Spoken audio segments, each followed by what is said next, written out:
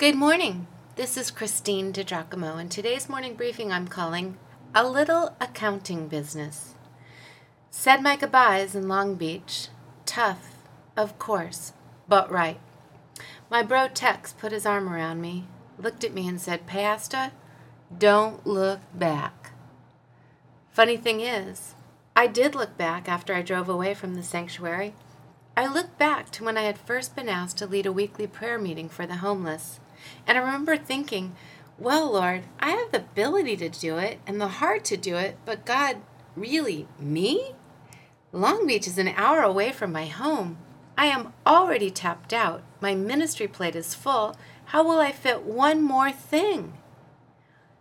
But He made a way, broadened my worldview and my heart in so many ways. And I didn't just go one time a week, but many times went 3 times a week. I think an accounting is in order, though, at this point. Remember the parable of the talents, where Jesus described 3 different measure of talents given to 3 men by their master. He went away, and when he came back, each had to give an accounting of what he had done with the talent he had been given by the master. See, all of us will stand before the Lord one day, and He will ask us what we did for Him in this, our one and only life. Therefore, at the risk of looking self-righteous, please allow me to give an accounting to you this day, an accounting for the talents He put in my hand. A pastor is a shepherd, and Jesus taught us that the sheep know the voice of their shepherd.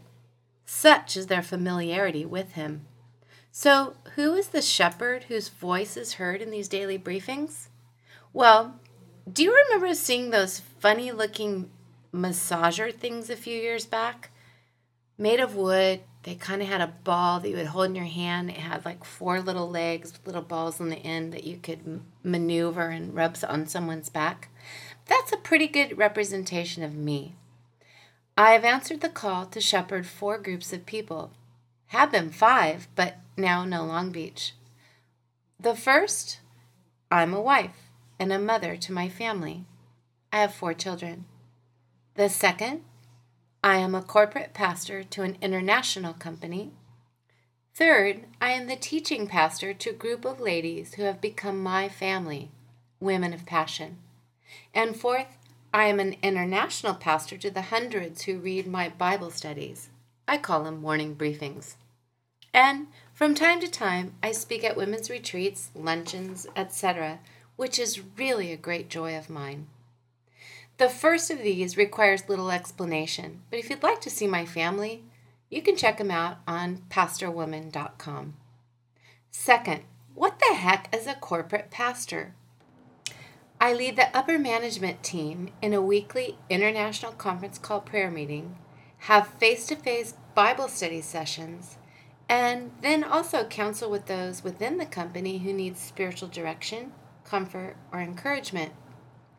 It was for this team that I originally started writing morning briefings. From the beginning of this corporate relationship, God has taught us and shown us over and over again to seek Him for 2 basic things, His favor and His wisdom. Did you hear me? Because those might apply to you. They might apply to your company. Seek God for His favor on your life, on your business, on your family, and His wisdom. May the favor of the Lord rest upon us, confirm and establish the work of our hands. Yes, confirm and establish the work of our hands. So wrote the psalmist in Psalm 90, verse 17. And here we go again, James 1, verse 5. If you lack wisdom, ask God, and He will give it to you. Third, Women of Passion is my weekly Bible study, and so much more. I started the group 10 years ago, and it has seen several iterations. Our community is authentic, diverse, loving, growing, accountable, and there for each other. Besides leading them, they in turn love me and accept me. They are my safe place. Do you have a safe place? Fourth, I think of this as rest of world. God has taken the morning briefing readership into the thousands, distributing the word to 108 countries via written and podcast formats. Podcasts are free and available through iTunes, and of course, they enable you to hear the emotion and inflection in my voice, which adds just a little to the delivery. Daily, I hear back from those in Pakistan or India, African countries, or sometimes from a sister on the East Coast I will probably never meet until heaven.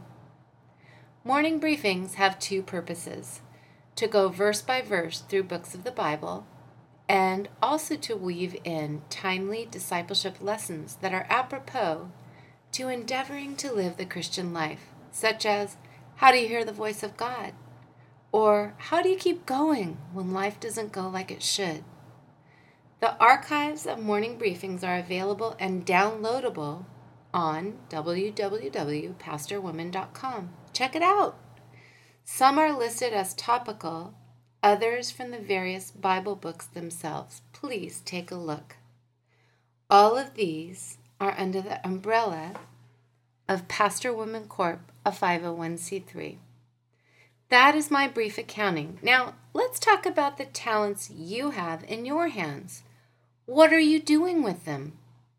Please accept this challenge. Write down how God has gifted you today, along with your experience, what you were able to do. Speak, lead, administrate, etc. And then stay tuned for